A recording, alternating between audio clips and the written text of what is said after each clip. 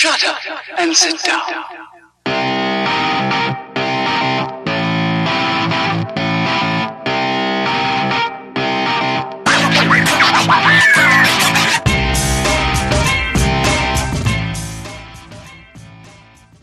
All right, welcome back to the Fantasy Football Faction podcast. My name is Joe LaPenta, and I am here with my co-host, Ermali. Hello again, this is Ermali. I hope you guys have enjoyed the first couple of episodes from us. We're going to continue doing this and advising you on your weekly decisions when it comes to fantasy. Yeah, as Ermali said, we've had 2 episodes so far. This is going to be our 3rd episode, and it is the Week 9 review. Again, thank you for all your love and support thus far. Please check me out on Twitter at FFF Joe LaPenta. And Ermali still hasn't created a Twitter. Maybe you'll see him soon. Well, if you guys keep listening to the podcast, Joe said once we cross a certain platform, he's going to force me to do it, which will make me lose all my morals along with it. Exposing your personal life and social media. That's the number one Ermali rule. Don't do it. Yeah, it's a no-no for me. All right, well, as I said, this is going to be our Week 9 review, and let's get into it, huh? Yeah, let's start along with that Thursday game. The Thursday games typically in the past few years have been some very, very bad games, but this year we've had some really good games, and this was one of them, I thought, especially, in the second half of the game. Yeah, this was pretty shocking. I mean, we anticipated a pretty close game, but who knows if it would have really went to this level. We got Jimmy Garoppolo, probably the breakout game for him this year. 317 yards with 4 touchdowns, no interceptions. It was a quiet night for the running game and a big game for the passing. Garoppolo did well. As I said, everyone started Tevin Coleman. He was kind of a top 12 ranked running back this week, but he really fell short. Is it time to abandon the Tevin Coleman hype train? No, not yet. There's no reason to abandon it. This is obviously a running back by committee because Matt Breida is healthy right now, but Matt Breida does like to get injured a lot. The ball just went Matt Breida's way. He had the bigger plays this week. Tevin Coleman, I think they just started to phase him out because he wasn't getting the big plays. This is still a run-heavy team, so don't let the 101 overall rushing yards for the team as a negative for either of the running backs. They're still good running backs to start through the rest of the season. I know last week I made the claim that Tevin Coleman is maybe even a RB1. He will be RB1 some weeks, and as will Matt Breida, but the touchdowns, like you said, Garoppolo with 4 touchdowns, he's not going to keep doing that. So they're still a run-favored team. This is also Garoppolo's first 300-yard game of the season. The highest attempts he's also attempted all season with 37. So still not great volume, but he's not going to see the 4 touchdowns again. Yeah, I agree. This was kind of an off game for Tevin Coleman. Matt Breida did have the lion's share of the work. As you mentioned, he does get injured, but it's like, will Matt Breida ever sit on the sideline? This dude has a season-ending injury every game, and he still shows up the next week and plays. So he's always a threat to Tevin Coleman's workload. I don't know if Tevin Coleman will be a RB1 going out throughout the season. As you mentioned, they only got 101 rushing yards this game when this is like a 200 rushing yard team, and that is where the Jimmy Garoppolo production came in. So that is why he was, getting 4 touchdowns. I don't think that's going to keep going. But how about Emmanuel Sanders? His first game with the team, and the dude went off 112 yards and a touchdown. So maybe Garoppolo can be something special now that he has a viable receiver on his side. Yeah, it's really nice to see another receiver other than George Kittle step up in a game. Emmanuel Sanders, 9 targets this game, 7 receptions for 112 yards. Really impressive game for him, whether it continues or not. I would start him as a flex, wide receiver 3, wide receiver 2, depending on the matchup. But they are going to have to throw the ball. Teams kind of have an idea of that they're always going to try to rush.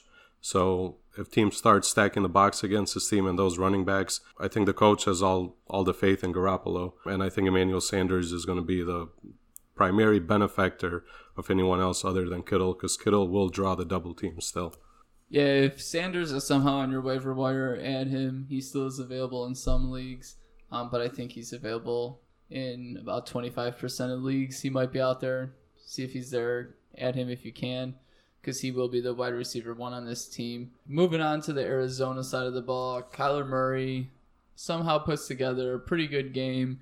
And how about Kenyon Drake? Ooh, Kenyon Drake. What did I say last week about Kenyon Drake? You hated him. Yeah, I hated him. It's okay. I would have started Kenyon Drake in a flex, as I mentioned before, but I wasn't bought in as a RB1 or a RB2. 15 carries, 110 yards with a touchdown, along with 4 receptions for 52 yards. I think that, unfortunately, most people probably missed out on Drake's best game because we were too scared to start him. Yeah, too scared to start him because we weren't sure of what was happening with the injuries, whether throughout the week, whether David Johnson was going to play or not. Kenyon Drake, I mean, it's a good start for him. Maybe he has some type of connection with Murray and that coaching staff over there. So if you have him right now, I would continue to start him until you see otherwise. He's a new player in a new offensive system. Obviously, nobody liked him with the Dolphins in the last 2 regimes there. So maybe you found yourself a steal and maybe a top 12 running back for the rest of the season. Probably not. But if those guys do have injuries, this is a running back friendly offense, I would say. Yeah, Kenyon Drake, whenever he's given a large workload, he produces.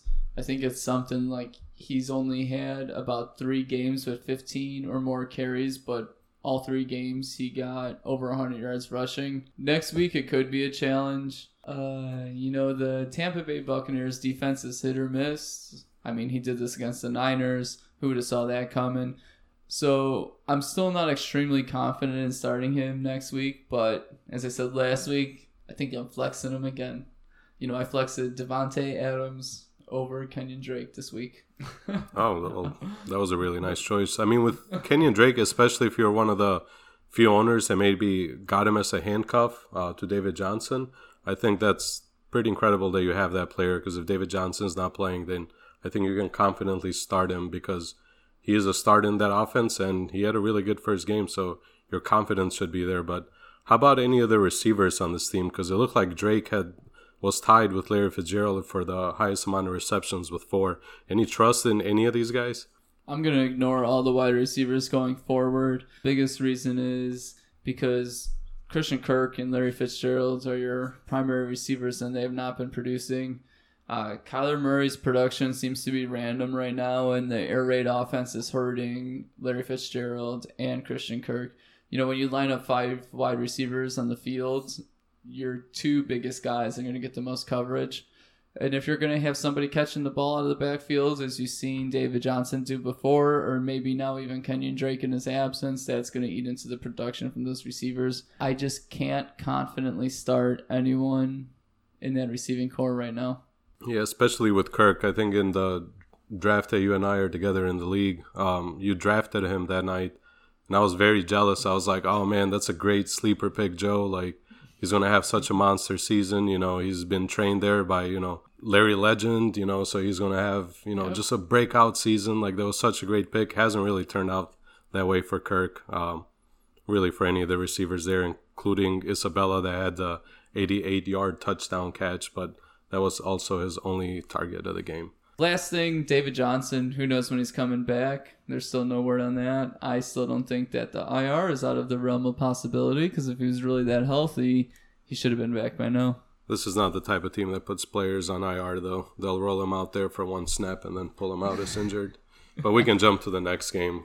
So moral of the story, hold on to Kenyon Drake.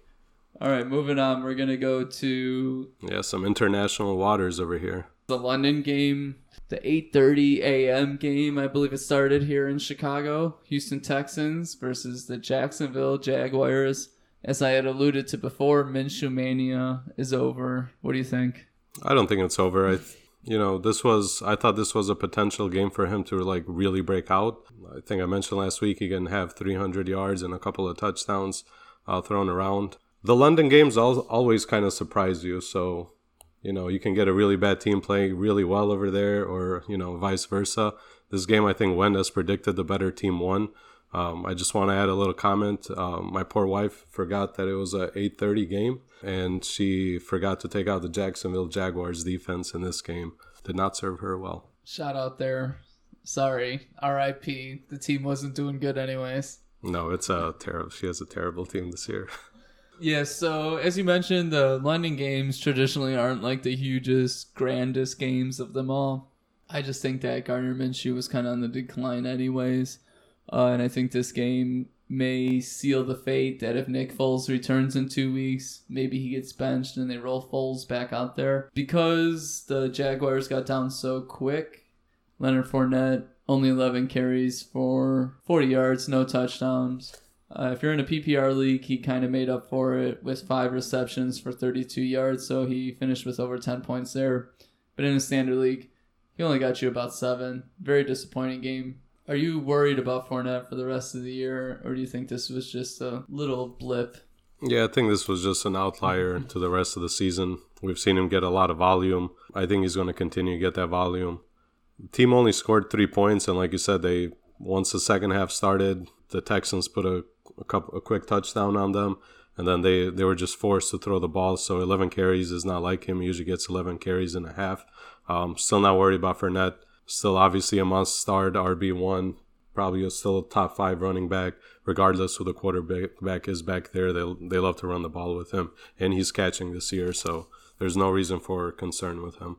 Yeah, I'm still rolling out Fournette week in and week out, no question about it. DJ Chark, though, 4 receptions for 32 yards. This is the second week that he took a back seat to Keelan Cole, who last season was supposed to be the big breakout on the team. Are you still starting DJ Chark week in or week out, or do you have to consider benching him at this point? It's obviously going to depend on who I have on my bench. He's a wide receiver 3 right now, even with Dede Westbrook being out for 2 weeks in a row right now. I would start him just because he has shown potential with Minshew to get touchdowns. He still had the most targets on his team with 9 targets this week, so I'm still rolling him out there. He has become kind of a touchdown or bust type of player, so he needs to get those touchdowns to start. Keelan Cole, Armstead had 5 receptions for 65 yards. I'm staying away from those guys. Same with Chris Conley, who had a really good week last week. I'm staying away from the rest of the receiving corp on this team. Yeah, Chark, you may have made a move to get him. You may have traded him and given up something good, so you may be in a position to where you have to start him week in and week out. I would probably ignore everyone in the receiving core. I'm not buying into Keelan Cole just yet. If Dede Westbrook gets healthy, though, and Nick Foles does come back and is a starter, they did have a great rapport together in the preseason, and Dede Westbrook could become the number 1 receiver as everyone thought it would be before. I'm going to try to stay away from Chark if I can. I'm really going to try to stay away from everyone in the receiving core. Rockwell Armstead, if you have a deep bench, if you're in a deep league, that is a guy to keep, though, because as you know, Fournette has been injury prone in the past, and if you have enough room to stash people, go ahead and do it. Look at that production. Houston side of the ball. Are we good to move on? Yeah, we're good to move on. The Houston side of the ball, which had its own surprise candidate for a good week this week. Deshaun Watson put up good numbers, reasonable numbers as he always does. Not a lot of passing yards, but 2 touchdowns, 37 yards. The running game was interesting. Duke Johnson, who had a pretty good game himself, only 7 carries, and it only resulted in 13 yards, but did lead to a touchdown on the receiving end of the ball. 5 receptions for 68 yards. He was the leader. You compare him to Carlos Hyde. Carlos Hyde did go off himself, 19 carries for 160 yards. So it is clear that Carlos Hyde is still the dominant one in the running game, but I like the production from Duke Johnson in the receiving game. What do you think? Yeah, maybe Watson and the coaching staff is getting more comfortable with understanding how to use Duke Johnson, because 5 receptions for 68 yards. The 13 yards, rushing, I don't really care what he's doing in the rushing game, even though he had the TD. His true production is going to come in that passing game and relieving a lot of pressure from DeAndre Hopkins. I'm happy to see him, so if I do have him right now, maybe this is a breakout game where they start to use him a lot throughout the rest of the season. As far as Carlos Hyde goes, Carlos Hyde is what it is. He's going to pounce on teams that don't know how to tackle, and the Jaguars in this morning game just missed a lot of tackles. It wasn't just Hyde, just having an uber amount of talent and just standing out. I mean, that 58-yard run that he had in the game, there was just a lot of missed tackles there. He had another couple of 20-yard rushes, was just missing tackles. So I'll take it for what it is. He's a nice guy to have on your bench, a nice guy to substitute in with bye weeks coming. I'm still not as confident in him being a running back 1 or running back 2 for the rest of the season, but really nice player to have on your bench because he is a starting running back. As you said, a lot of missed tackles. The Jaguars' defense was just off. They had trouble applying pressure to Deshaun Watson and just breaking through that offensive line that's not even that good. So I think it kind of was an outlier. Carlos Hyde is always a potential flex, but this is not somebody that you want to go out and acquire or start him as an RB2. One other thing that was pretty interesting, Kenny Stills, he's quietly becoming the wide receiver 2 option there. Kuti was healthy, and I don't think he even took the field. Yeah, he didn't do much. I thought Fuller's injury was going to open the door for Kiki Kuti more so, but it looks like they're very comfortable with Stills seeing most of the snaps. His production is still not there, but also Watson only had 200 yards this game, so the 4 receptions for 52 yards weren't bad. But those also only came on 4 targets, so take it for what it is. He's a nice bench player. 4 or less catches all season.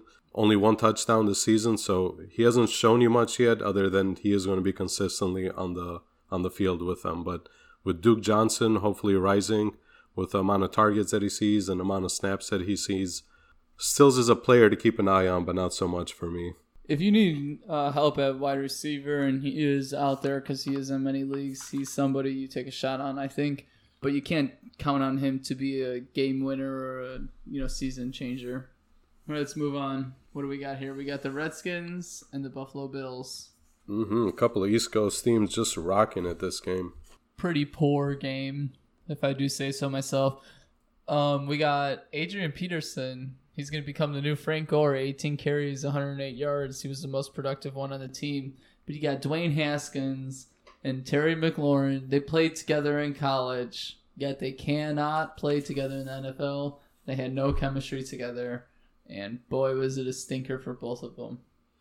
Yeah, McLaurin was one of those guys that in the first 2-3 weeks of the season everybody was in love with because of his speed, and he obviously has a lot of speed to him. But just that quarterback situation there, Dwayne Haskins is only 144 yards. McLaurin was targeted 6 times, but they're just not going to score many points, especially in this type of matchup against Bills cornerbacks that have been very good all season. I would still keep him, but I wouldn't rely on Terry McLaurin with that quarterback for the rest of the season, even if he does happen to have a really big game coming up. Yeah, I'm not ready to drop McLaurin yet. I think McLaurin is a NFL-ready wide receiver. The problem is Haskins is not a NFL-ready quarterback. He was off on a lot of his throws. They just weren't synced together as far as who was running what route and yada yada. So there is still plenty of tension for McLaurin, I think, whenever Case Keenum returns. So I'd hold him for now in hopes that Case Keenum's coming back. We don't really have much else to say about that, right? We can go to the Buffalo side. Yeah, and there's, even on the Buffalo side, I think there's only one player to really focus on, especially for the rest of the season, and that's Devin Singletary, somebody we talked about in the preview last week quite a bit. I was really hoping that this was the game that he was going to break out, and it is the game that he broke out in. 20 carries, obviously a season high for him, 95 yards, a touchdown. He played a big part in the passing game as well. He had a 49-yard reception. He was targeted 4 times, so really a breakout game. If you had been patient and waited through early part of the season, waited through all those injuries with him, he's one of those guys that right now, if you did stash him, and this is a team that loves to run the ball, that had 39 carries overall as a team, you might have a league winner, I would say, for the rest of the season, because the kid is extremely athletic, extremely fast, extremely big play potential. I'm really happy that they saw him as being a healthy player, and they were like, okay, let's see what this kid could do, and he showed them. Yeah, as long as he stays on the field, he offers 3 down potential too, because he's very good in the passing game. 3 for 45 this game, but we saw that big touchdown catch last week. Now, last week we did talk Frank Gore and Devin Singletary. You supported Devin Singletary, who I do love. I didn't decline that he was going to do good or, be bad. But I did say I would start Frank Gore over him. I'm not going to take the loss on that one because Frank Gore still did get 11 carries. And the turning point of this game was when he got stuffed on the goal line 3 times. First, second, and third down, Frank Gore stuffed each time. And then Josh Allen actually took the rushing touchdown on 4th down, which actually saved his fantasy day. So I think at this point, Frank Gore is the backup and Devin Singletary is the starter on this team. Josh Allen, as I said, the 1 rushing touchdown. I think he had 12 total yards. Yep, 8 carries for 12 yards, so nothing much going there, but he did have that touchdown. only 160 yards through the air with 1 touchdown. Josh Allen, who had a great schedule so far, has not been doing amazing.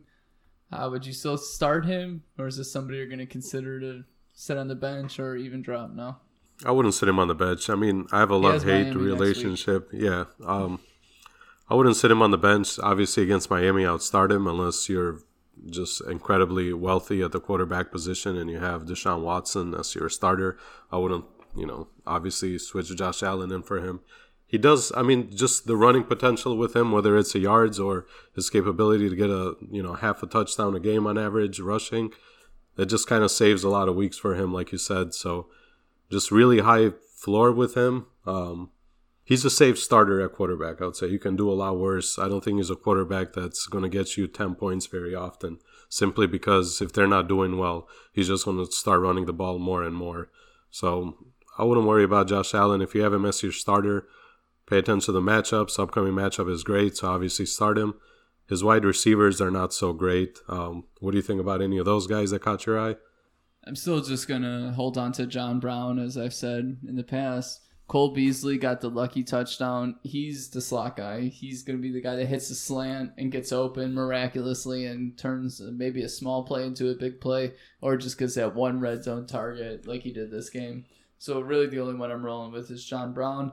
One really quick thing about Josh Allen is they only needed him to throw 20 passes. There was 31 rushes between Devin Singletary and Frank Gore. I don't think he's only going to throw 20 times, that often. And he did have 8 attempted carries. The Redskins, have been pretty good against the run. This time they just gave up a lot of production to Singletary, but obviously held Gore and Allen. And don't really have much else to say. Anything there? No, we can switch to actually a much better matchup in the Vikings and Kansas City, where Kansas City won 26-23. Very impressive win by Kansas City without their quarterback. What did you think just about the win in general against a pretty good Minnesota Vikings team that had been rolling, especially on offense? I was never really discouraged by the offensive weapons with Matt Moore.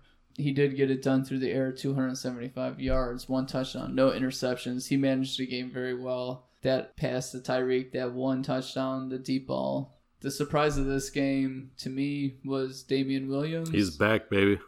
Is he, though? He had a pretty good game, but is he back?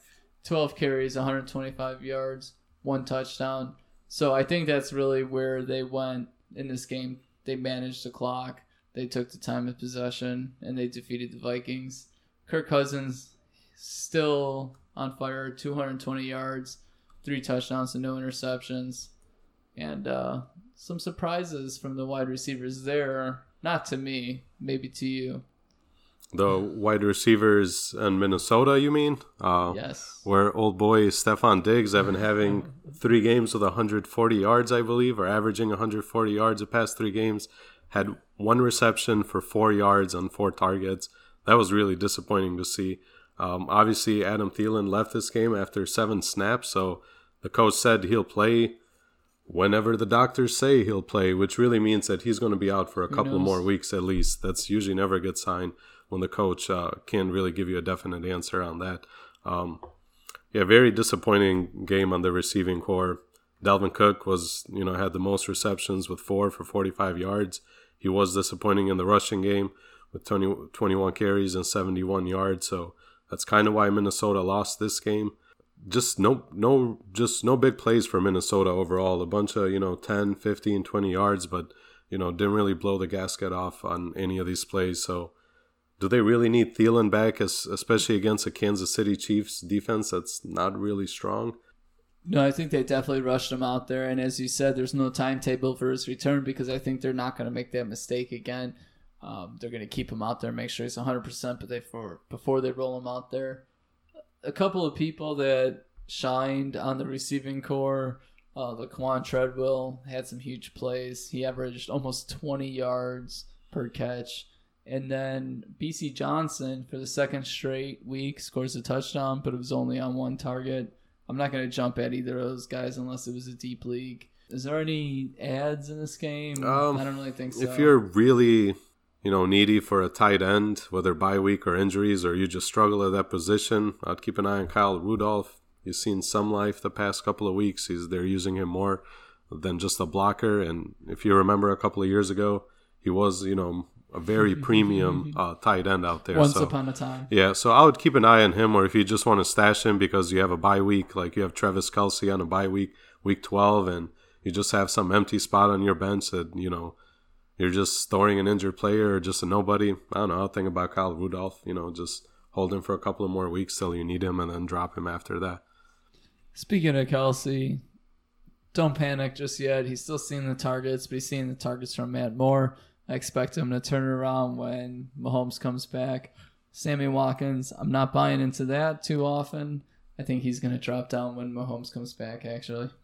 Yeah, Sammy Watkins obviously just a player to keep. I'm not starting him as a wide receiver 1, wide receiver 2, a desperate flex start. Tyreek Hill obviously, is the main guy there. And the more I watch Tyreek Hill play, the more I realize the man is so freaking athletic. I don't know if you watched the 91-yard touchdown run by Damian Williams. There was a defender about 6-7 yards back of Damian Williams that obviously could not keep up because Damian Williams is pretty fast. Out of nowhere, you see Tyreek Hill just running up there, outspeeding everyone, and I was like, that's ridiculous. Why don't they just find more in plays in even the running game or trick plays? This guy should be touching the ball one way or the other at least a dozen times a game because he can just make stuff happen. He's just so freaking athletic in this game. I think they said he hit like 22 miles an hour. That's crazy. I think it was that run that they were talking about. He had 8 targets, so they do try to get him involved, and they do try to give the ball to him out of the backfield. He had 1 run for 5 yards. Something will happen every now and then. I think it's just a different scheme with Matt Moore there than it is with Patrick Mahomes, so there will be plenty of good games from Tyreek Hill. This was a good game, but there will be plenty of week-winning games. Yeah, I agree. And if you have any other wide receivers for this team, just drop them. They don't matter anymore. Agreed. All right, the Jets and the Dolphins. And I keep getting these advertisements playing in my ear every time I switch the game. It's because this was such a good game. I mean, what more can you possibly want? A 1-7 team and a 1-7 team. Now, I'd love to see this matchup again next week, see who he would go to. It's not going to happen. But fantasy-wise, there were some surprises here. Ryan Fitzpatrick played pretty well. 288 yards, 3 touchdowns. That was nice to see. Mark Walton, like we talked about last week, you liked him because he's a starting running back. And yeah, there is value in keeping that. But this team just cannot do much in the running game. They couldn't do it with Drake. And especially now you see him go into the Cardinals and you're like, oh, Drake is a really good running back. Oh my God. Did you see him, how fast he is? How he's just juking these players left and right? He wasn't doing that in Miami. Mark Walton might look like McCaffrey in another offense. Who knows? This is just a really bad team, especially in the running game right now. But there are a few guys in this game to keep an eye on, especially on the receiving corps. And one of them is Devontae Parker, who we have talked about to an excess because he is very talented. Yeah, Devontae Parker's just been limited by poor quarterback play and Adam Gase. Adam Gase hated Devontae Parker. Actually, Adam Gase hated Kenyon Drake, and they got rid of Kenyon Drake, and now look at him, boom, 1 game on the Cardinals, and he explodes. And look at Gase now. He's so much better with his new weapons. And as you mentioned, Devontae Parker, he's worth an ad. I think he has 4 straight weeks now with a touchdown. One big player, Preston Williams, 5 for 72, 2 touchdowns. Turns out he's out for the season now. He got injured. Yeah, and that's why Devontae Parker's name should stand out to a lot of people if you're looking for wide receiver help. Don't just avoid him because the words Dolphin or Miami is next to him. He's one of the players to keep an eye on because Preston Williams was averaging 7 targets per game. Those targets have to go to someone, and I think Devontae Parker is the best example of that because he has been there a while with that team. He is a veteran player. He's still young where he's athletic and can handle just more targets, more receptions on that team. So if he's available in your league out there and whether you need wide receiver help or not, I'll just keep an eye on him as a bench player at least. I think he's going to have a really good rest of the season on this offense. If I needed help, I would add Parker. One thing about Preston Williams, though, is he was a speedster. He was very quick, way faster than Parker. So Parker might not be able to absorb all those targets because he might not be utilized as Preston Williams was. But as you mentioned, when you're missing, this game, Williams got 9 targets. They're going to go to someone. And it looks like some of them did go to Mike Gesicki because he had his best game of the season at 6 receptions for 95 yards. Still somebody I probably wouldn't add. I don't think I want the Dolphins tight end. As you said, don't be scared by the Dolphins name, but I don't want the Dolphins tight end. So I think we could move over to the Jets side of the ball here. Oh, yeah, the much more exciting half of this game. Oh, yeah, how exciting. Le'Veon Bell, is his career over in New York? Well, there were rumors that, the Steelers had made an inquisition about, hey, can we get Le'Veon Bell? I don't think I believe that just because of what happened. So, yeah, I mean, this game was just Le'Veon Bell, probably his best game of the year because he had 8 receptions, 55 yards receiving, 66 yards rushing, no touchdowns as usual, but when does this team ever get many touchdowns? Sam Darnold, after that Cowboy game, I was looking at the rest of the schedule, and they won that Cowboy game, 4 weeks ago now or so? And I was like, man, Sam Darnold, if you really need, like, a wide, a quarterback, and maybe some wide receivers, I was like, this could be an offense that could start booming pretty soon. And that hasn't happened with him, I don't know if he's still seeing ghosts or not, but just not much hope there. The wide receivers, there is a couple of guys that had really good games. And any of them you like for the rest of the season? Yeah, I've been talking about Jamison Crowder, not last week on our podcast or anything, but I've been telling fantasy players, including your girl, hang on to Jamison Crowder. Just hang on to him. Eventually, Sam Darnold was going to come back, and he was going to make that connection, and he did. Robbie Anderson, he's supposed to be the guy for this team. He's more of a deep ball threat than anything. Only 2 for 33 yards, and one of those was a 22-yard reception. Jamison Crowder's the number 1 here, so I would grab him if you can, but he might be owned in most leagues already, or try to acquire him for something cheap. That's probably the only thing that I'm looking at in this offense. About this Ryan Griffin kid, he has, I think, back-to-back games with 50 yards and 4 receptions. I know Herndon is supposed to come back soon, but they've been saying that for about 4 weeks now. He did have 8 targets in this game, so any hope for him, or do you see any potential over there? I hear what you're saying. I don't think I'm going to buy into him yet, because when Herndon does come back, if he ever comes back, I think it's going to be more of a split. Herndon is going to get some opportunity if he comes there. So I think this is more of a wait and see. Don't waste a roster spot on a Ryan Griffin or Chris Herndon. You don't need a backup tight end like that. You probably already got one that's serviceable. Better than those guys, right? Yeah, who was a really good backup tight end? Dallas Goedert, which will lead us to our next matchup over here with the Philadelphia Eagles and, of course, my Chicago Bears, my poor Chicago Bears. What do you mean Zach Ertz is the backup tight end? He just had a great game. Not this week, apparently. Not this week. He just had a great game. I don't think Goddard's going anywhere there. But I think you can trust Zach Ertz from now on. Everyone was just waiting for Zach Ertz to pop off, and I think this game shows that he is still an integral part of the offense. And he had 11 targets, caught 9 receptions. So I think we're locked and loaded for Zach Ertz for the rest of the season. Tight end 5 for you for the rest of the season? I know we had this discussion a couple of weeks ago, but does one game buy you a slot in the top 5 where you have been for the last few years? No, yeah, maybe 6. Yeah, okay. Because I could think of probably 5. Yeah, same here. I kind of want to see one more week from him. Yeah, I can put him as top 5 talent, but maybe not for fantasy production just yet. But I'm still putting Waller over Ertz. Yeah, we'll talk about him pretty soon. But how about the running game for the Eagles? We had a comeback home game for Jordan Howard that the Bears traded away for nothing for the flashy kid David Montgomery. Good comeback game for Howard. Jordan Howard over 4 yards per rush, still with a touchdown.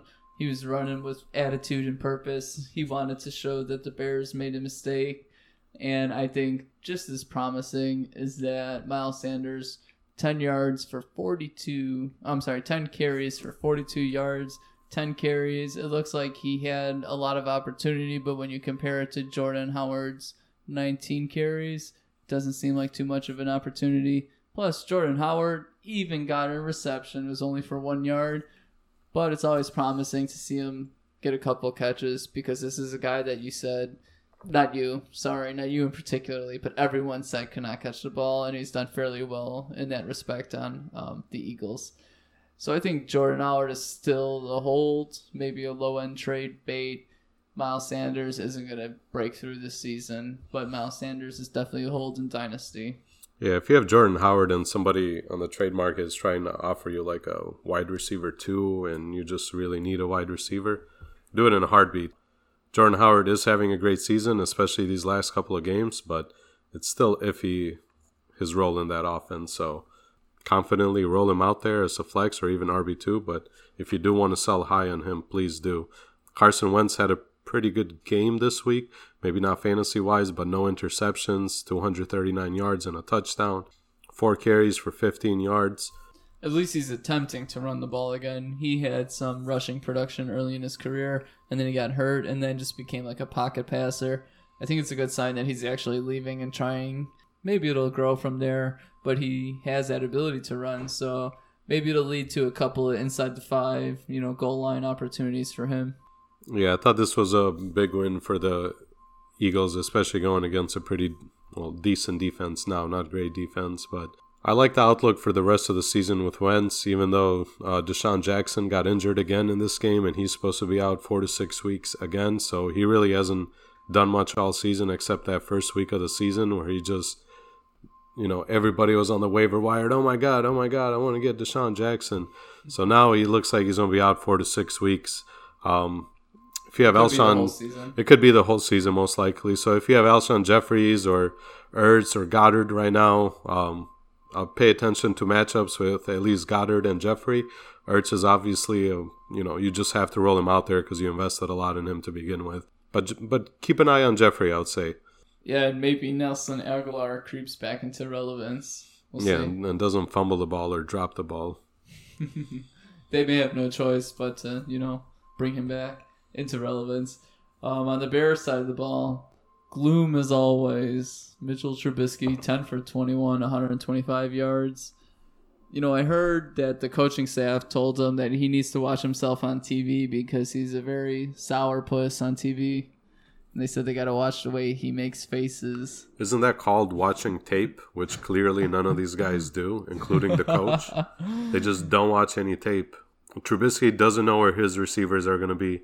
The receivers don't seem to know where they're going to be. In the first half, by the end of the first half, I think they had only 1 yard of total offense. Those 14 points came towards the end of the third and the fourth, so don't let those 14 points even stand out as little as they are. But this is just one of the worst offenses, or I shouldn't say worst offenses, most mismanaged offenses I've ever seen, because they do have a lot of skilled position players that if they were another team, they would be top 10 at that position in fantasy, whether it be somebody like Tariq Cohen, David Montgomery, obviously Allen Robinson II. Heck, Taylor Gabriel used to be a really good... I got to throw the second in, man. You got to show respect. What if the first is listening to our podcast and he's like, are they talking about me?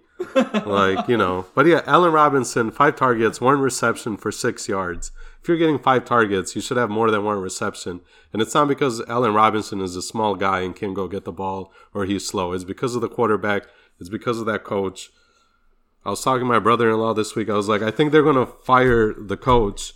And he was like, no, they have too much invested in him. I was like, no, they have too much invested in Trubisky because they let go of Watson, and Mahomes, and they traded up to go to him. So I think they're going to give him another year. But this coach, you have Tariq Cohen. What happened to Tariq Cohen? He's one of the biggest, just big play potential players in the league, and just nothing, absolutely nothing this season.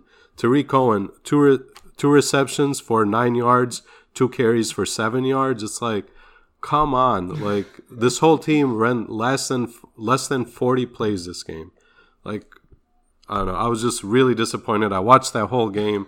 I was hoping they would win this game against a pretty good team, and it would kind of turn their season around. But this team is just went down right now. They don't have a lot of draft capital to build this team up. It just everything is just so bad for this team. It reminds me of the Jaguars 2 years ago when they lost in the playoffs, and people are like, "Oh, they're going to come back next season. They have an elite defense. They're ready to win now. Their quarterback is going to play better because it's another year." And it's like just everything is just going away. Even the defense is disappearing lately. But I'm sorry. Do you have something to say, Joe? There's a lot of pounding and thumping going on over there. One thing about this terrible Bears performance is that we questioned David Montgomery after having a great game last week. We questioned him coming into this week saying, the Eagles are pretty competent. It might be a tough match.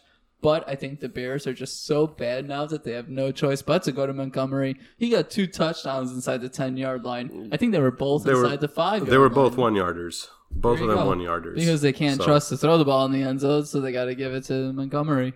And then he had 3 for 36 in the passing game, too. So you know what? Tariq Cohen is efficient. He's a great receiver, great producer. It's clear they want a 3-down back, though. And if Montgomery could go 3 for 36, I think that's a positive sign. Even though he did get 30 yards and 1 catch, at least he has big play potential. Yeah, just so many weapons on that team. Cordell Patterson, he was supposed to be, he's going to be like a new toy. It's like, get out of here. Teams player. I know, but still, use him. Like, why sign him? I don't know, fire the coach. So David Montgomery, you're going to hang on to him, obviously. Yes, hang on to him. Good outlook. Still start him. I mean, Allen you Robinson invested a lot takes in a him, hit, so. But you got to hold on to Allen Robinson. Let's move on to the Colts and the Steelers. For another weird game, Jacoby Brissett goes out almost immediately, and Brian Hoyer steps in. Mason Rudolph, more trash as always. What are the highlights of this game? Brian Hoyer, I guess, probably your MVP of the game. 168 yards passing, 3 touchdowns, and an interception. Most of those completions went to Zach. His name is not Pascal. It's Pascal, I think. It sounds better when you say Pascal. I know, it's a fancier name. It's a much fancier name. He So has, Zach he has better Pascal- trade appeal also that way. Zach Pascal stepped up in T.Y. Hilton's absence and actually looked like a good NFL receiver. Marlon Mack, 21 carries for 89 yards. Those are your 2 top guys. Paris Campbell, who everyone thought was going to do great. He didn't do terrible, caught all 5 of his touchdowns. One funny thing is, did you see him when he was running towards the end zone and he tripped on nothing and fell and fumbled the ball? He didn't fumble, the ground fumbled the ball, but they actually called it a fumble out of bounds on the field. And he was just running straight, nobody around him, and he just tripped over his own feet, fell and fumbled. I didn't see that, but that sounds like a very disappointing thing to do on the football field. Also, I'm pretty sure he got injured this game with a hand fracture, so... Oh, yeah, I think I did hear something about that. If you're able to pick up Zach Pascal, or if you haven't, go run and pick him up right now, because he's a number 1 receiver on this team. And he is still out there in a lot of leagues. He is, yeah. With no T.Y. Hilton, T.Y. could be out for a couple of more weeks. Paris is supposed to be out for at least, 3 to 4 weeks, so... You got Zach Pascal and Chester Rogers from last year. Yeah, what do you think about Chester Rogers with these 2 injuries happening? He did catch a touchdown. Do you think he's going to get any of this receiving work, or do you think a bigger role for Eric Ebron and Jack Doyle is coming up? I think Rogers is going to get more targets. He had 5 targets this game. They don't buy into one tight end. So last year, everyone was kind of overhyped on Eric Ebron, and I said, don't get too overhyped on Eric Ebron. He's going to come back, and he's going to do well, but you're also going to have Jack Doyle coming back. In the last podcast I had for a short time, the 2 dudes that I was with on that, they loved Eric Ebron and laughed at me when I told them that Jack Doyle is going to eat into his production. And look at Jack Doyle this game. 3 for 22 with a touchdown. Point being is they run a lot of 2 tight end sets, and they're not going to get dedicated production to one or the other. They're always going to split production. So I think that the wide receiver targets from the missing wide receivers are going to go to Chester Rogers and not so much the tight ends. If they do go to the tight ends, what are you going to take 3 or 4 targets and divide it between 2 people, it's not going to go to one person. So I would buy into Chester Rogers. He's worth an ad if everybody is going to be out as long as they think they are going to be out. Yeah, I like Chester Rogers as well. So obviously more matchup dependent, being that he is the wide receiver 2 on this team now behind Zach Pascal. Still a running team. They still had 29 attempts to run the ball. So about 50-50 passing and rushing for this team. If Brissett misses more time, which they're saying he might be back this upcoming week, and hopefully he is, because he is a better quarterback than Brian Hoyer. There's a reason Brian Hoyer has been around for about 40 years acting as a backup. I think he was the backup to Jim McMahon in the 85 Bears, but I might be wrong. But yeah, hopefully Brissett comes back. I think that's a big boom for this offense. So obviously keep rolling Marlon Mack out there. We talked about him last week. He's not getting his touchdowns. He's not getting a lot of yards. He's still got over 20 carries. That's what you want out of a running back. So RB2, RB3, just keep him out there. The touchdowns should come, hopefully. But we can move on to this Pittsburgh team that the offensive stats might not be here for fantasy. Well, except for maybe one guy. But this was a total defense game for Pittsburgh, who was rounding out really well on that side of the ball. Yeah, with Mason Rudolph, 26 completions, 35 attempts, 1 touchdown, 1 interception. Half of his completions went to Jalen Samuels, 13 receptions for 73 yards. You know how many targets? 13. He caught every single ball thrown his way. That's like 100%. He must be very SMRT. Yeah, and with Rudolph, if you're smart enough, pick up Jalen Samuels. Great pickup for you. I wasn't very confident. I don't know why. Yeah, in PPR. Yeah, I don't know why I didn't pick him up. Both the leagues that I pay close attention to are half PPR leagues, so I don't know why I didn't pick him up or even pay attention to him. I was just like, nah, like it's just such a dry offense. I'm not going to bother, but dry offenses, players like these succeed. And I know, didn't you pick him up in one of the leagues? Yeah, I got him. Not in our league, but I got him in my Dynasty League. I tried picking him up in our league, but I think he was like the number 1 waiver claim that week. Surprisingly, that most of the people in our league aren't very savvy fantasy players, but they still got him. So, yeah, he's a great pickup. We still have no word on Connor for next week. Kind of disappointed in the running game, 8 for 10. Trey Edmonds did go 12 for 73. But Jalen Samuels, he can run the ball. The Colts running defense is pretty good. I don't know if it was kind of a scheme thing where they maybe played the run a little bit more heavy when Samuels was on the field, but he definitely got shut down in the run game. I am still going to start him next week, especially in the flex spot, maybe even a low-end RB2, especially in PPR leagues. Yeah, definitely roll him out, especially after this performance. Keep an eye on Trey Edmonds. If he's available, pick him up. I'm sure you have one player on your team that you're keeping but hasn't done anything for 4 to 5 weeks, but you like him because, either plays for your favorite team or something like that. Just drop that player, pick up Trey Edmonds. If the Connor injury is continuing, he's going to be the lead running back for rushing, at least, on a team that prefers to run the ball versus pass. And this was against, like you said, a very good running defense. So I'll definitely keep an eye on Trey Edmonds. He should be available in really most leagues right now because he had only had 1 carry leading up to this game all season, and that was the week before. So definitely keep an eye on that guy. Last week, I compared Deontay Johnson to Juju Smith-Schuster, and it appears I was correct to compare Deontay Johnson to Juju Smith-Schuster because they both suck. Yeah, Yeah, just with this quarterback, he can't really stretch the field. The longest passing play of the game was for 40 yards by James Washington, and most of that was not through the air. So, exactly. If you have Juju, I guess keep rolling him out there. He's talented and whatnot. You can't really sit him. Most people probably invested a first-round pick in Juju. Yep. Or at least an early second. Yeah, or an early second. So, unless you just got all the sleepers this year at the wide receiver position, by all means, then, bench him. But just keep rolling him out. He's still the best talent on that team, so not much you can do. It's not your fault. We didn't know Big Ben was going to get injured. It's not your fault.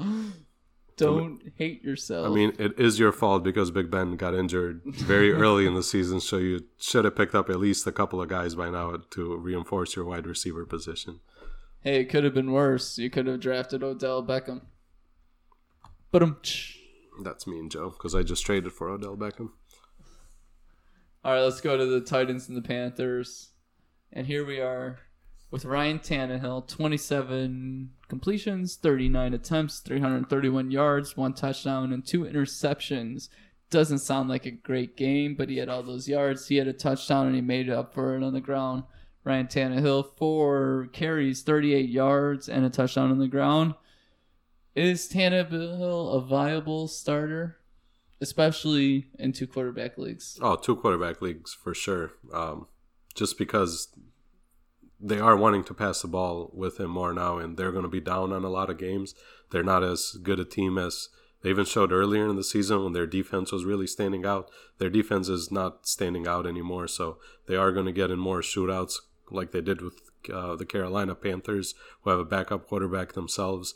I would start Tannehill, top 20 quarterback for the rest of the season. So if you need to take a flyer on him on a bye week, there are worse options out there. The running game was really nice to see with 38 yards.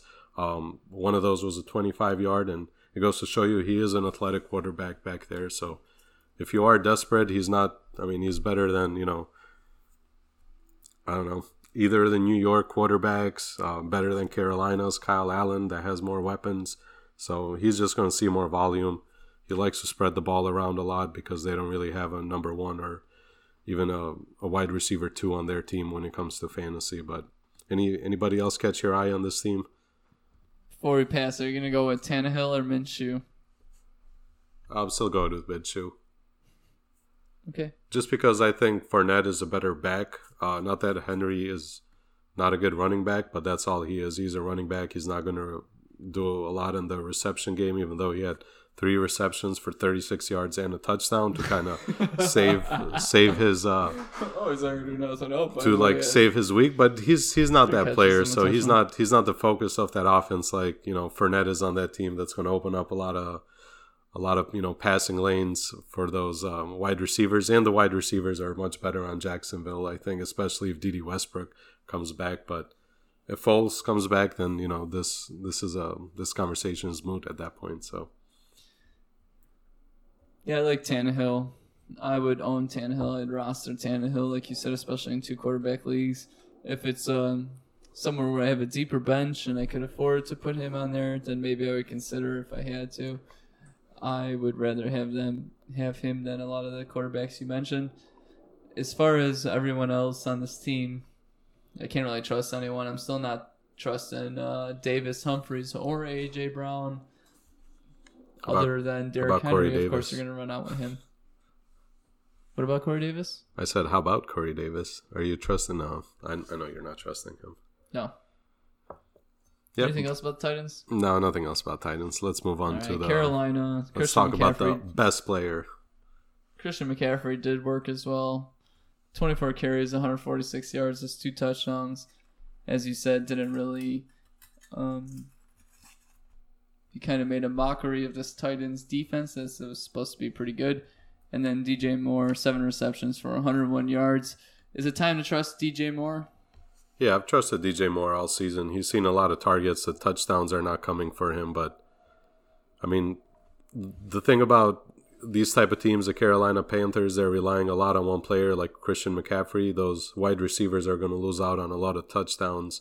Curtis Samuel's got a touchdown this week, but he only had 3 receptions on 64 yards. So I'm always going to go with a guy that's seeing more targets and seeing more snaps, that's seeing more receptions in the game. So DJ Moore is definitely a hole, definitely a start as a flex position.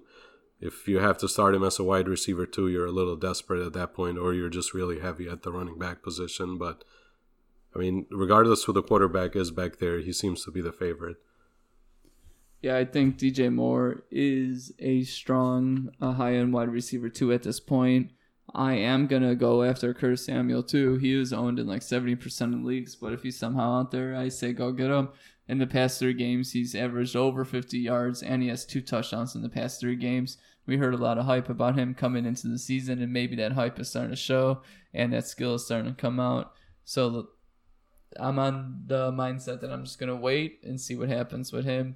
Maybe start him as a flex if I have to. Nothing much else here. Should we go on to the Lions and the Raiders? Yeah, let's move on. Lions-Raiders, which was definitely one of the more exciting games of the week, and the guys that you expected to produce in this game, they produced. Some surprises, and, well, you said you expected it, but it was still some of the surprise. Derek Carr, 289 yards, 2 touchdowns, no interceptions, 116 passer rating. Derek Carr is a good quarterback again, and Josh Jacobs continues his terror. 28 carries, 120 yards for 2 touchdowns, his most carries of the year at 28, and he's now a top 10 running back in my opinion.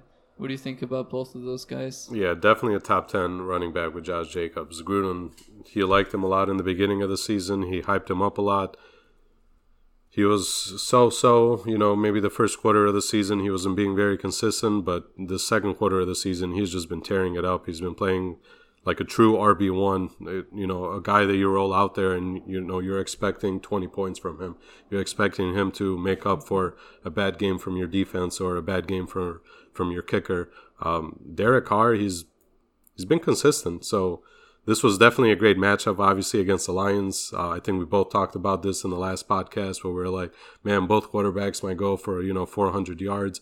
Only one of them did, but the other one was more efficient because they were scoring touchdowns, so there's nothing wrong with that. A lot to like out of Derek Carr right now. Do you feel comfortable with him being, your quarterback one, and he's one of those guys that you throw out there regardless of matchups yet because he has been playing pretty well lately? Yeah, I like Derek Carr right now, and I think what I like about him is that, well, it's bad for the wide receivers, but he utilizes all his weapons. He's very Aaron Rodgers-esque right now in the fact that he'll hit 5 or 6 different receivers throughout the game and give, 3 or 4 of them a consistent amount of targets. So he had, he had 9 different receivers in this game, whether they were wide receivers or running backs, and 2 touchdowns. He's spreading the ball out. He's taken more than the first read. He's looking downfield, looking around the field. So I think not having a wide receiver one is helping him. He doesn't have a go-to guy, and it's actually helping him look to alternative reads. Yeah, no, I definitely agree. And his go-to guy for the better part of the season has been Darren Waller, who only had 2 receptions for 52 yards, but only on 2 targets. And I think most of that was because the Lions kept dropping the safety into double coverage with Waller, which is fine because that means it's opening up, the passing lanes for guys like Hunter Renfrow, who we also talked about last week. You liked him. I didn't so much. Jalen Richard is making a comeback. He had 56 yards in the receiving game. So that's really nice to see him, passing the ball around. And even your best friend, Zay Jones, had 3 receptions and 21 yards. So the first action of the season. Yeah, there we go. So, maybe he emerges as a wide receiver too behind Renfrow, or, maybe Tyrell Williams that had a lot of potential coming into the season starts standing out. He didn't have a bad game, but things are looking up for the offensive side, at least, of Oakland. I'm pretty excited about this team. Yeah, Zay Jones turned it on the second half of the season last year, so let's get it again going this year. Like you said, Jalen Richard more into the receiving core, which is kind of a bad sign for Josh Jacobs because he did have 2 targets, but he dropped them both. So Richard had 4 targets, 3 receptions, 56 yards. If Jacobs could have gotten that 56 yards, boy, would it have been even sweeter. He had a pretty sweet game, Joe. Don't get aggressive. Oh, we're greedy here at the faction. But you're like aggressive and greedy, All right, let's go on to Tampa Bay and Seahawks. And we have... We're not going to do Detroit. Oh, we didn't do Detroit? We did not do Detroit. Oh, well, you mentioned Matt Stafford going off, so I'm sorry. And I closed the window, so now I can't see it. So let's go to Detroit. The surprise was J.D. McKissick, I think. Yeah, I guess you can call it a surprise because he had 1 touchdown on the receiving end, but only 4 carries for 32 yards. Yeah, but that's good Ty yardage Johnson, on 4 carries. Yeah, Ty Johnson, 9 carries, 29 yards. So Stay you away take away from those 9 carries at under 3 yards per carry and give it to J.D. McKissick, and then maybe we got something. Yeah, but they're not because, Paul Perkins saw 3 carries in this game. I would just stay away from those running backs. But, last week I at least made the point that this was a passing offense that could support 3 wide receivers in Kenny Golladay, Marvin Jones Jr., as well as Danny Amendola. 2 out of 3 of them had a really, really good game. Danny Amendola only 3 receptions, 29 yards, but was targeted 5 times. But Kenny Golladay and Marvin Jones just tore it up. Both wide receiver 1 production this week. Just really monster games. Marvin Jones was targeted 10 times with 8 receptions, 126 yards, and a touchdown. Kenny Golladay 4 receptions, 132 yards and a touchdown.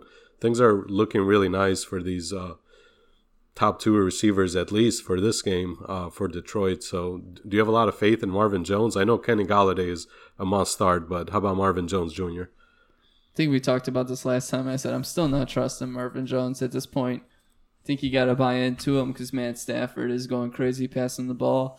What's funny is the final play, like their final drive where they were trying to score and they threw it in the end zone and they dropped it. It was broken up or whatever. You know what I'm talking about? I don't. The Lions. Pretty sure that's the Lions at the final drive. Well, I don't remember, Joe. Anyways, there was a drive for the Lions where they were trying to score a touchdown, and T.J. Hawkinson was open in the end zone, and Matt Stafford did not pass it to him. He threw it to somebody else who was in coverage when T.J. Hawkinson was wide open. Probably because he thought he just dropped the ball anyways, so he said, what's the point?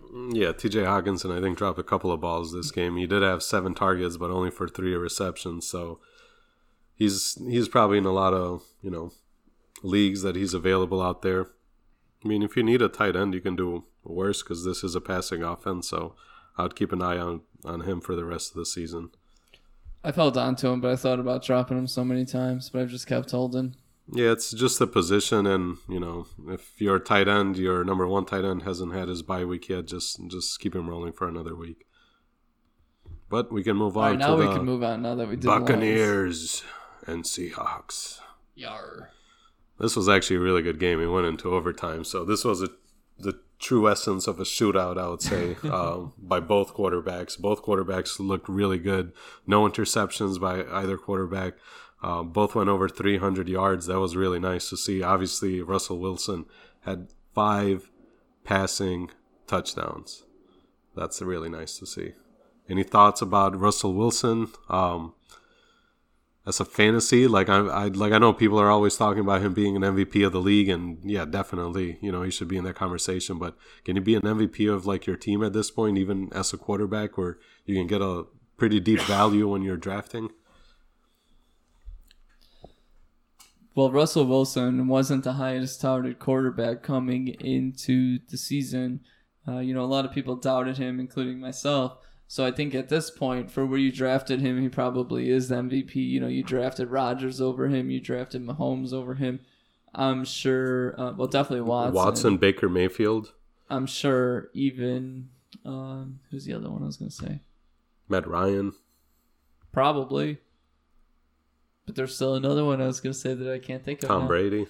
But anyways, I think at this point, for where you drafted him, he probably is going to be your fantasy MVP.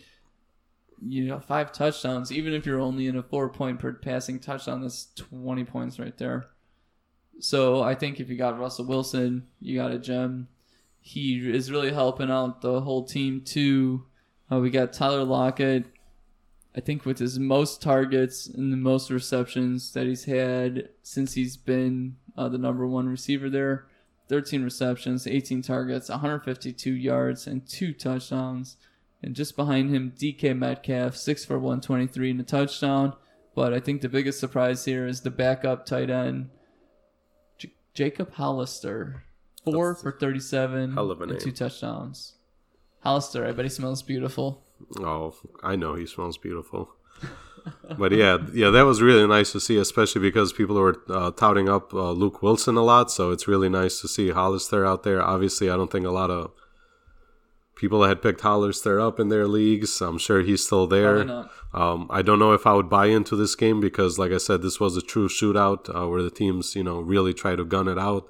43 attempts passing in this game to only 22 carries for the rushing attack of Seattle. You're not going to see that a lot. You're maybe going to see a 60-40 split most of the time. Or even like a 50-50 split if it's a low-scoring game. Chris Carson still had a really good game, though. He didn't have a touchdown, but he still had a really good game. He had 2 receptions, 28 yards, 16 carries, 105 yards. So that was really nice to see, especially on that big 59-yarder he had. Yeah, after being a little bit worried about Carson, he came out and played very well. Like you said, no touchdowns, but he still had over 12 points, 12 or 13 points, depending on your scoring. So they're still going to roll him out every week. Buccaneers side? Yeah, let's jump I think over we hit to everything. Yeah, let's jump over to the Buccaneers side where the quarterback also stood out on this.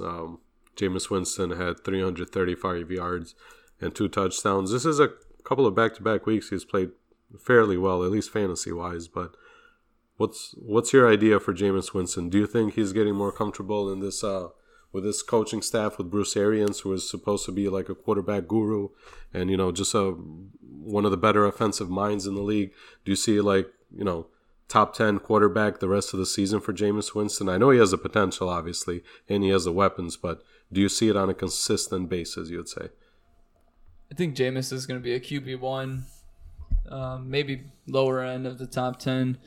If he could just stop throwing these interceptions and stop throwing these ridiculous, out of nowhere catches that just don't even go to the receivers, he'll do a lot better. And I think with the emergence of Mike Evans, it has helped him. Mike Evans has been great. When Jameis chucks the ball downfield with no direction, Evans has somehow come down with it. I'm still going to roll out Jameis if I have him, unless I have a really good quarterback to go over him. I'm not really worried about him, though. Even if he does give up the interceptions, he's still going to score the points. Who I am worried about a little bit is Chris Godwin. So 7 receptions, 9 targets for 61 yards. He's still seeing the targets. He's seeing the receptions, but he's not getting the big plays, and he's not getting the touchdowns. Chris Godwin, is he still the 1A, 1B with Evans, or is he a wide receiver too now? I think he's still a 1A, 1B.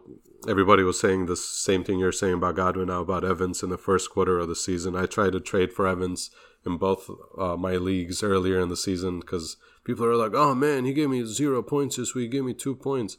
And I was like, okay, let me give you something nice and let me take Mike Evans off your hands. And I think it's going to be the same thing with Chris Godwin the rest of the season. He can easily come back the next 2 weeks where he has 120-yard games and 2 touchdowns. I'm not really worried about Chris Godwin still. He's still saw the second most receptions on this team. There's really nobody else that's, heralded as a good wide receiver or even a good tight end since both of them are injured right now and weren't being used regardless. Brashad Perriman had 4 receptions for 42 yards and a touchdown. I don't really care about him. It's still an Evans and Godwin show, so keep rolling those guys out there as wide receiver 1. I'm extremely comfortable with both of them. Yeah, I think more of it is maybe they're starting to play Godwin a little heavy and trying to shut him down. And since Evans hasn't been on the field all year, defenses are still trying to figure him out with that connection between Jameis because it is kind of random. One time he'll be hitting you for 7 yards and then running the ball after. And then the next play, it's like a 90-yard pass. So it's kind of random. And I think people are still trying to feel him out. And maybe once they get Evans more locked down, Godwin will open up again. All right, well, we can easily, that was one of the better matchups of the week. We can jump to actually another fairly close game between the Browns and the Denver Broncos. Not as exciting a game because just watching Cleveland out there, all those players look depressed and they kind of make you mad because you're looking at a bunch of sad men who are playing a football game. Yeah, just typical Cleveland out there. Baker Mayfield, 273 yards, 1 touchdown. Surprisingly, or not even surprisingly, but shockingly, no interceptions this game. So his stat line didn't look that bad, but not great still. Not great, yeah. And these are, Obviously, Denver is a really good, defense, and especially in the passing game, they're really strong. But Baker Mayfield does have just a lot of weapons out there, and just not targeting Odell. People aren't even really doubling up on Odell anymore.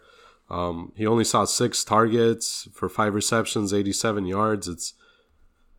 You just that's still one of his best games. I know, and that's really sad to say that. That's probably his second or third best game of the season. But it just you got to get him the ball. And Mayfield, I don't know what we saw last year in the second half where he was just looking so explosive and he was making these deep throws down the field. Just every quarter there was at least one big play by Mayfield, and we're just not seeing that anymore. It's all the deep throws seem to be off by 4 to 7 yards, and it just Jarvis Landry was targeted 13 times for 6 receptions at 51 yards. You know what that means?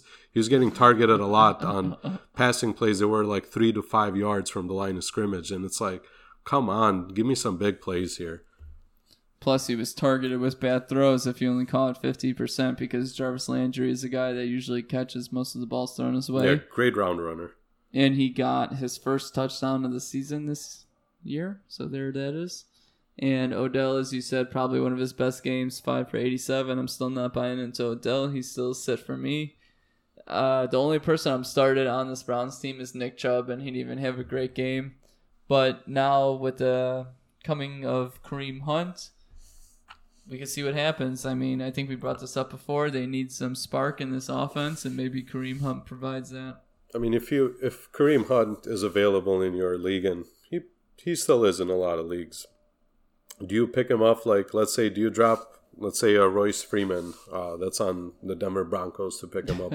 Who do you think is going to have more opportunities and I don't know if it's going to be a split carry type of game plan versus Chubb, but if I have Royce Freeman, I probably have hopefully 3 running backs that are better than Royce Freeman, because going into the season, Philip Lindsay was so much higher than Royce Freeman. So if I have Royce Freeman and 3 good running backs or serviceable RB2s, whatever, then I am taking Kareem Hunt. If Royce Freeman is my primary RB3 or my flex, then I'm probably not going to take Kareem Hunt. Any chance Kareem Hunt plays so well that he, negates Nick Chubb to a running back 2 or a running back, let's say running back 3, because Nick Chubb, he is very inconsistent because of this offense. So I actually loved Kareem Hunt coming out of college and coming into the league before the draft, before he went on Kansas City. He was my favorite RB of that class. And I don't know if his production was from Andy Reid, but I think he has a great opportunity to produce on Cleveland. But Chubb is a very great talent as well. So I think that at worst, it'll be 60-40. Something like that. So 40% of the carries, that's, 10 carries a game at least for him. So that's a lot of carries. That's more than I'm Chubb thinking. also produces in the receiving game, and I don't know if Hunt is going to get those receptions if Chubb is around. Yeah, it's a very unpredictable offense. But we can move on to the Denver game, which we had Brandon Allen. Never heard of Brandon Allen before this game. He played okay. He had 20 attempts for 170 or 193 yards, 2 touchdowns. Only 20 attempts. It is what it is. Only 20 carries for the winning Denver Broncos this game, with Philip Lindsay making a couple of big plays in the running game. Do you think Philip Lindsay is at some point in the season going to put, his print on the offensive side of the ball, where it's hey, stop splitting, the carries with Royce Freeman and I am the more talented back, or do you think it's just going to go the way it has all season, almost a 50-50 split? I think now more than ever it's going to stay a 50-50 split, because with Brandon Allen, I don't think they're going to be able to throw a lot. In this game, they threw 20 times, and that's probably going to be the most that they're going to be able to throw. I know they got down quick, but in not every game they're going to get down quick because the defense is still good. They didn't go down. I read it. Who didn't go down? They didn't go down. They were ahead. I read it the wrong way. Okay. I still think that Brandon Allen is going to affect this team.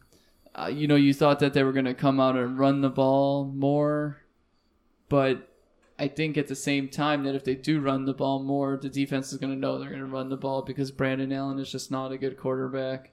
So I do like Lindsey over Royce Freeman, but I don't ever think he's really going to break out as an RB1 because I think they're going to be looking for the run more times than not. Yeah, and on the receiving side of this Denver Bronco team, Noah Fant, he had, one really, really nice big play for 75 yards. He had the touchdown, 115 yards overall on 3 receptions. Guy I would pay more attention to would be Courtland Sutton. He had 5 receptions for 56 yards, 8 targets. Emmanuel Sanders is not there anymore. There's not much in the receiving core in general. We saw Devontae Booker, that's a running back, be the 3rd leading receiver on this team. And we 1 haven't reception seen him at all 14 yards. Season. At all, yeah. So it just goes to show you, if you have Courtland Sutton, especially if it's like a bad matchup where the team is not, the greatest defense, I'd roll him out there because he might be getting you 10, 12 receptions a game. Maybe not many yards, but he's going to get you a lot of receptions. So if you're in a PPR, even half PPR, I'll definitely keep an eye on Courtland Sutton. He's even a really good like buy low candidate because you can be like, hey, he's really like a wide receiver 3 and the quarterback is injured, whoever you're trying to trade. So I'll definitely try to make a move for him now if I could. Yeah, Courtland Sutton is a good buy low, as you said, with the situation now that Flacco's gone. Noah Fant, he did get most of his yards on 1 play, but on the other 2 receptions, he had 40 yards. I would say that he is somebody to keep an eye on as well. They got their bye coming up, so it's not somebody you have to add this week, but next week, definitely look out for him. All right, over to the Packers and Chargers. Yeah, this was a weird game. What a shocker. This was a shocker. Good for the Chargers because they're not a bad team, or at least coming into the season, they weren't projected to be a bad team. And I know injuries took a toll and whatnot, but I'm really happy they got a win, especially versus Green Bay. So let's just hit Green Bay first. Aaron Rodgers, 23 completions, only 35 attempts, 161 yards and a touchdown. Aaron Jones, 8 carries for only 30 yards. They only had 11 total rushes for 45 yards from the team, so they're down on both sides of the ball. Is this something you're going to worry about Aaron Jones, or is this just a freak thing because they went down 19-0? I think it's a freak thing. The offense just wasn't clicking in general, and like you said, I didn't expect Green Bay, especially against this Chargers defense, to go scoreless in the first half of the game. I'm not too worried about Aaron Jones. He's produced for you all season. This was a bad game. As a team, they only rushed the ball 11 times, and he had 8 of them. He didn't do anything in the passing game. Well, he did. He got you -1 yard on 4 targets. But I'm not worried about him, even though this was not, the worst, matchup or the best matchup. It was just a mediocre team that was coming in there. I'm not worried about him. I'm still rolling him out as a running back 1, extremely confident, expecting him to be like the leading scorer on my team.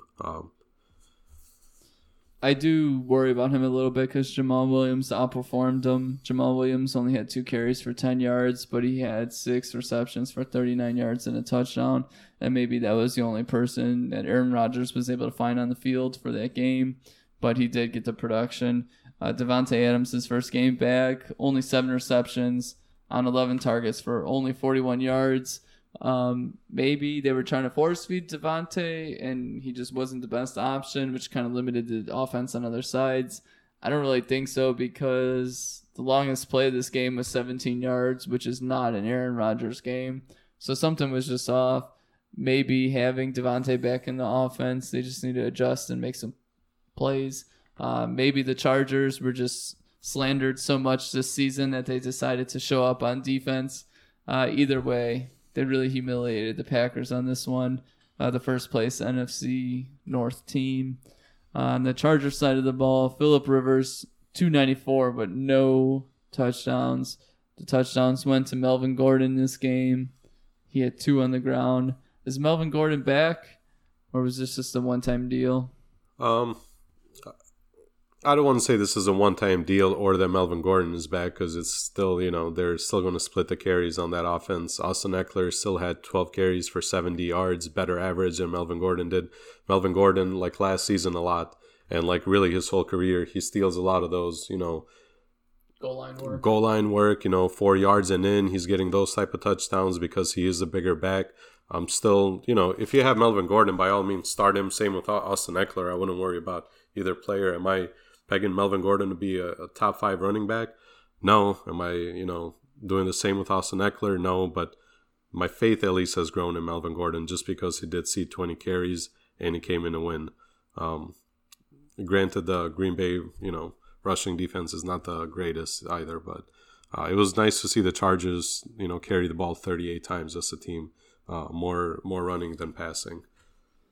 Yeah, more running than passing, which means less production for Keenan Allen. 3 for 4 on 40 yards.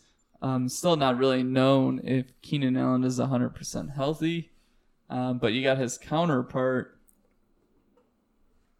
So Keenan Allen only 3 receptions on 4 targets for 40 yards, but his counterpart, Mike Williams, 3 receptions on 4 targets for 111 yards. Should we start worrying about Keenan Allen, and is this the Mike Williams breakout that we have been talking about since last year? I would start worrying about Keenan Allen, but not so much because of the Mike Williams breakout. Mike Williams seems to be that he's going to be a permanent player for the rest of the season on this offense, so he's going to get his receptions and his yards.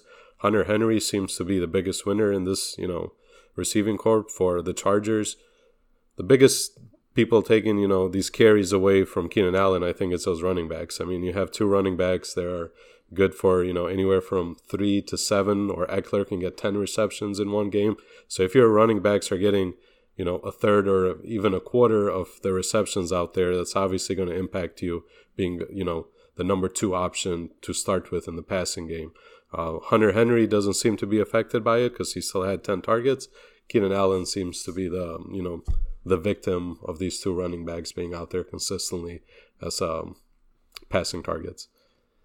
Yeah, they had 8 total targets between the 2 running backs, and Hunter Henry isn't too affected by it because Hunter Henry has historically been the main red zone target. Keenan Allen hasn't been the red zone target. As you know, he only gets about 6 touchdowns a year. He's been like the deep threat, the middle of the field guy, 10-plus yards. And I don't think that the running backs are really taking away that production, but they're taking away the targets. And as long as they're going to continue to take those targets, yeah, it's going to take away from he's Keenan definitely a person you can trade and get something really good just because that name carries in fantasy football. If people don't pay attention to the stats or what's going on with the team, that name is going to carry a lot of trade value. So I think you can get like an RB2 easily for Keenan Allen right now. Probably, you're right. And like you said, they don't pay too close attention to the stats. They might look at the points total for the year and see that he had a bunch of big games and say, oh, yeah, I'll do that. All right, well, let's jump up to my favorite game of the week that happened. It was also the Sunday night game against the undefeated New England Patriots versus... Formerly undefeated versus the Baltimore Ravens that have the most exciting player in football right now. Gus Edwards. Hell yeah, Gus Edwards. Let's go, baby. Gus Edwards. No, but we're talking about Lamar Jackson, of course. I mean, he's half man, half amazing, half God, half, just... He's just beautiful to watch. Too many halves, too many holes. Well, too many halves add up to 2, Joe. So... but yeah, he was really spectacular to watch, and I think we talked about this game last week. I thought, Baltimore was going to surprise the Patriots and win them, and I also thought Belichick expects the Ravens to be one of the playoff teams that he's going to have to face, and I don't think he showed them all the goodies. I just don't think he showed them all the goodies this game. I don't think he showed them the defense that they are probably going to see in the playoffs. I think how when players or teams say sometimes, hey, what did you get out of this loss? Like, how did you improve? And most players are like, you can't improve from a loss. I think Belichick learned a lot from this loss that's going to lead to a potential win in the playoffs. Yeah, like you said, this is something that he's probably not used to scheming for, planning for. Not many teams have come in with a great plan of attack against Lamar Jackson. I mean, he only had 163 yards with a touchdown, but again, 16 carries for 61 yards and 2 touchdowns. He took all the touchdown work away from Mark Ingram, who had a great game himself. 15 carries for 115 yards. Of course, you're going to start Lamar Jackson. Seems like Mark Ingram is doing better. I still can't trust anyone on the receiving core. What do you think about the receivers? You got these two tight ends that have been kind of going back and forth. Mark Andrews has been the better one, but this week, Nick Boyle gets a touchdown, same amount of yards. Marquise Brown, not even over 50 yards. This is definitely a team that's dominated by Lamar Jackson, and I just don't know if you could trust any receiver on any given week. No, I wouldn't. Marquise Brown obviously would be the only one, but that's only because, he's the fastest one out of them all, so he's more of a big play potential, but I wouldn't confidently, I would roster him. I wouldn't start him. And just with Lamar Jackson, you can't really pay attention to the matchups to who he's playing. It doesn't matter if he's playing a team that's really good versus the pass or really good versus the run, because he's going to dictate what he's going to do. And if he plays well, like you saw with the number one defense in football, he's going to do whatever he wants, whether it's, running the ball or, passing the ball at them. So I was really happy to see he didn't throw any interceptions with those 163 yards on 23 attempts, but he's going to dictate what happens. If you have Lamar Jackson, you're obviously very happy. You have a number one running back that also gives you, sprinkles in some passing work, really. He could be the fantasy MVP over Russell Wilson. He's drafted even later than Russell Wilson. He was, I agree. I think he went 7th in our league. And that was a late draft. We drafted like the week before the season started, so for those teams that were drafted in the summer, he probably even went even later. Yeah, you're right. But how about Tom Brady on this side of the ball? He looked very, very angry on the sidelines of this game. Well, you had a lot of people make mistakes in this game. Julian Edelman had a costly fumble, very un-Edelman-like. And then, the offense as a whole just wasn't clicking. Mohamed Sanu, great game, 10 receptions, 81 yards, and a touchdown. James White, had his typical passing work. But beyond that, they really couldn't overcome this Baltimore Ravens defense. On top of that, the Ravens have been good against the run. They shut down the run, only 17 total carries. So Sony Michel, 4 for 18. Rex Burkhead, 4 for 18. And James White did get the touchdown. So is James White's back to being an RB2, like a matchup-proof start?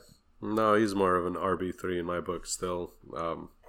This was an outlier where he was the leading ball carrier in the running game. You shouldn't see that again. It should be Sony Michel and even Rex Burkhead. I personally do not start running backs where you're hoping that the bulk of their work comes from like receptions and PPR dependent and stuff like that. I'm not comfortable with those type of running backs because at that point they're very touchdown dependent and they're not wide receivers, so you're not going to expect them to get 10 receptions on a consistent basis. That being said, nice player to have. I wouldn't start him though. Still, I don't know. I wouldn't drop him though, obviously. I know what you mean. I'm not rolling out Duke Johnson every week, but being on the Patriots, I will take a shot on James White as a flex every week, most likely. Yeah, but two guys that did have 10 receptions each and over 80 yards each was Julian Edelman, which, for him, that's pretty routine. But more surprisingly was Mohamed Sanu, who the Patriots really, really love. And when Tom Brady was trying to, create a comeback, he went to Sanu. I think 4 out of 5 plays he went back to back with Sanu for those first downs. So he's establishing a lot of trust with Sanu, and Sanu is a big body that can also be a potential red zone target for a team that just lost Josh Gordon. Yeah, Sanu was quietly a very good number 2 wide receiver on the Falcons, and then he got traded. N'Keal Harry was activated, but he was inactive for this game. So that was my favorite wide receiver coming into the season. He didn't have the best preseason, ended up on IR. So I do think they are going to try to work him in there being a first-round pick. That can affect Sanu later in the season, but not right now. So I say just keep rolling out Sanu if you have to, because he could be a great start for you. Any other takeaways from this game? No other takeaways. I'm just really happy that the Patriots lost and Lamar Jackson won. All right. And, the Cowboys and the Giants are going on right now. 16-12 Cowboys. in the third quarter.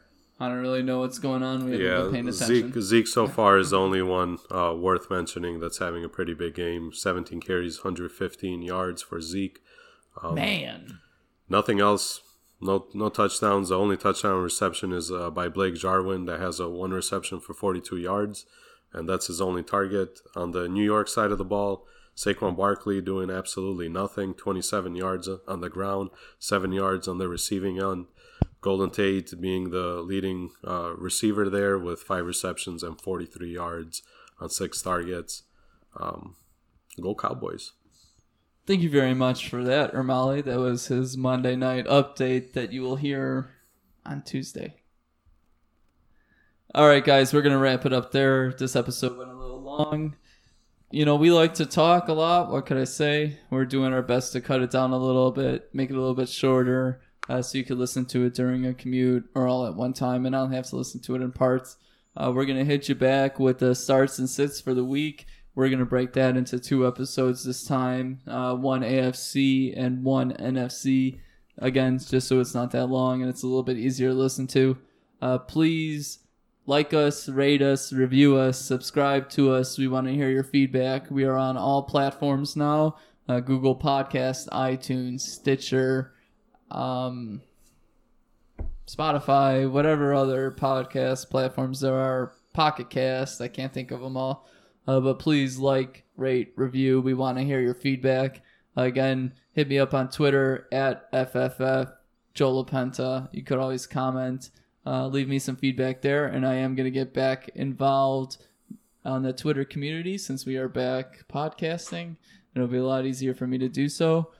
All right, Ermali, what do you want to close with? Yeah, just let us know if you have any critiques or, what you like, what you don't like. Joe critiques me a lot, and, behind the scenes here, once this mic is cut, I know he's going to yell at me, so I'd rather hear it from you than hear it again from Joe. So please let us know. But thank you for listening if you did, and we had a lot of fun doing it. All right, guys. See you soon. Thank you for all the love and support as always.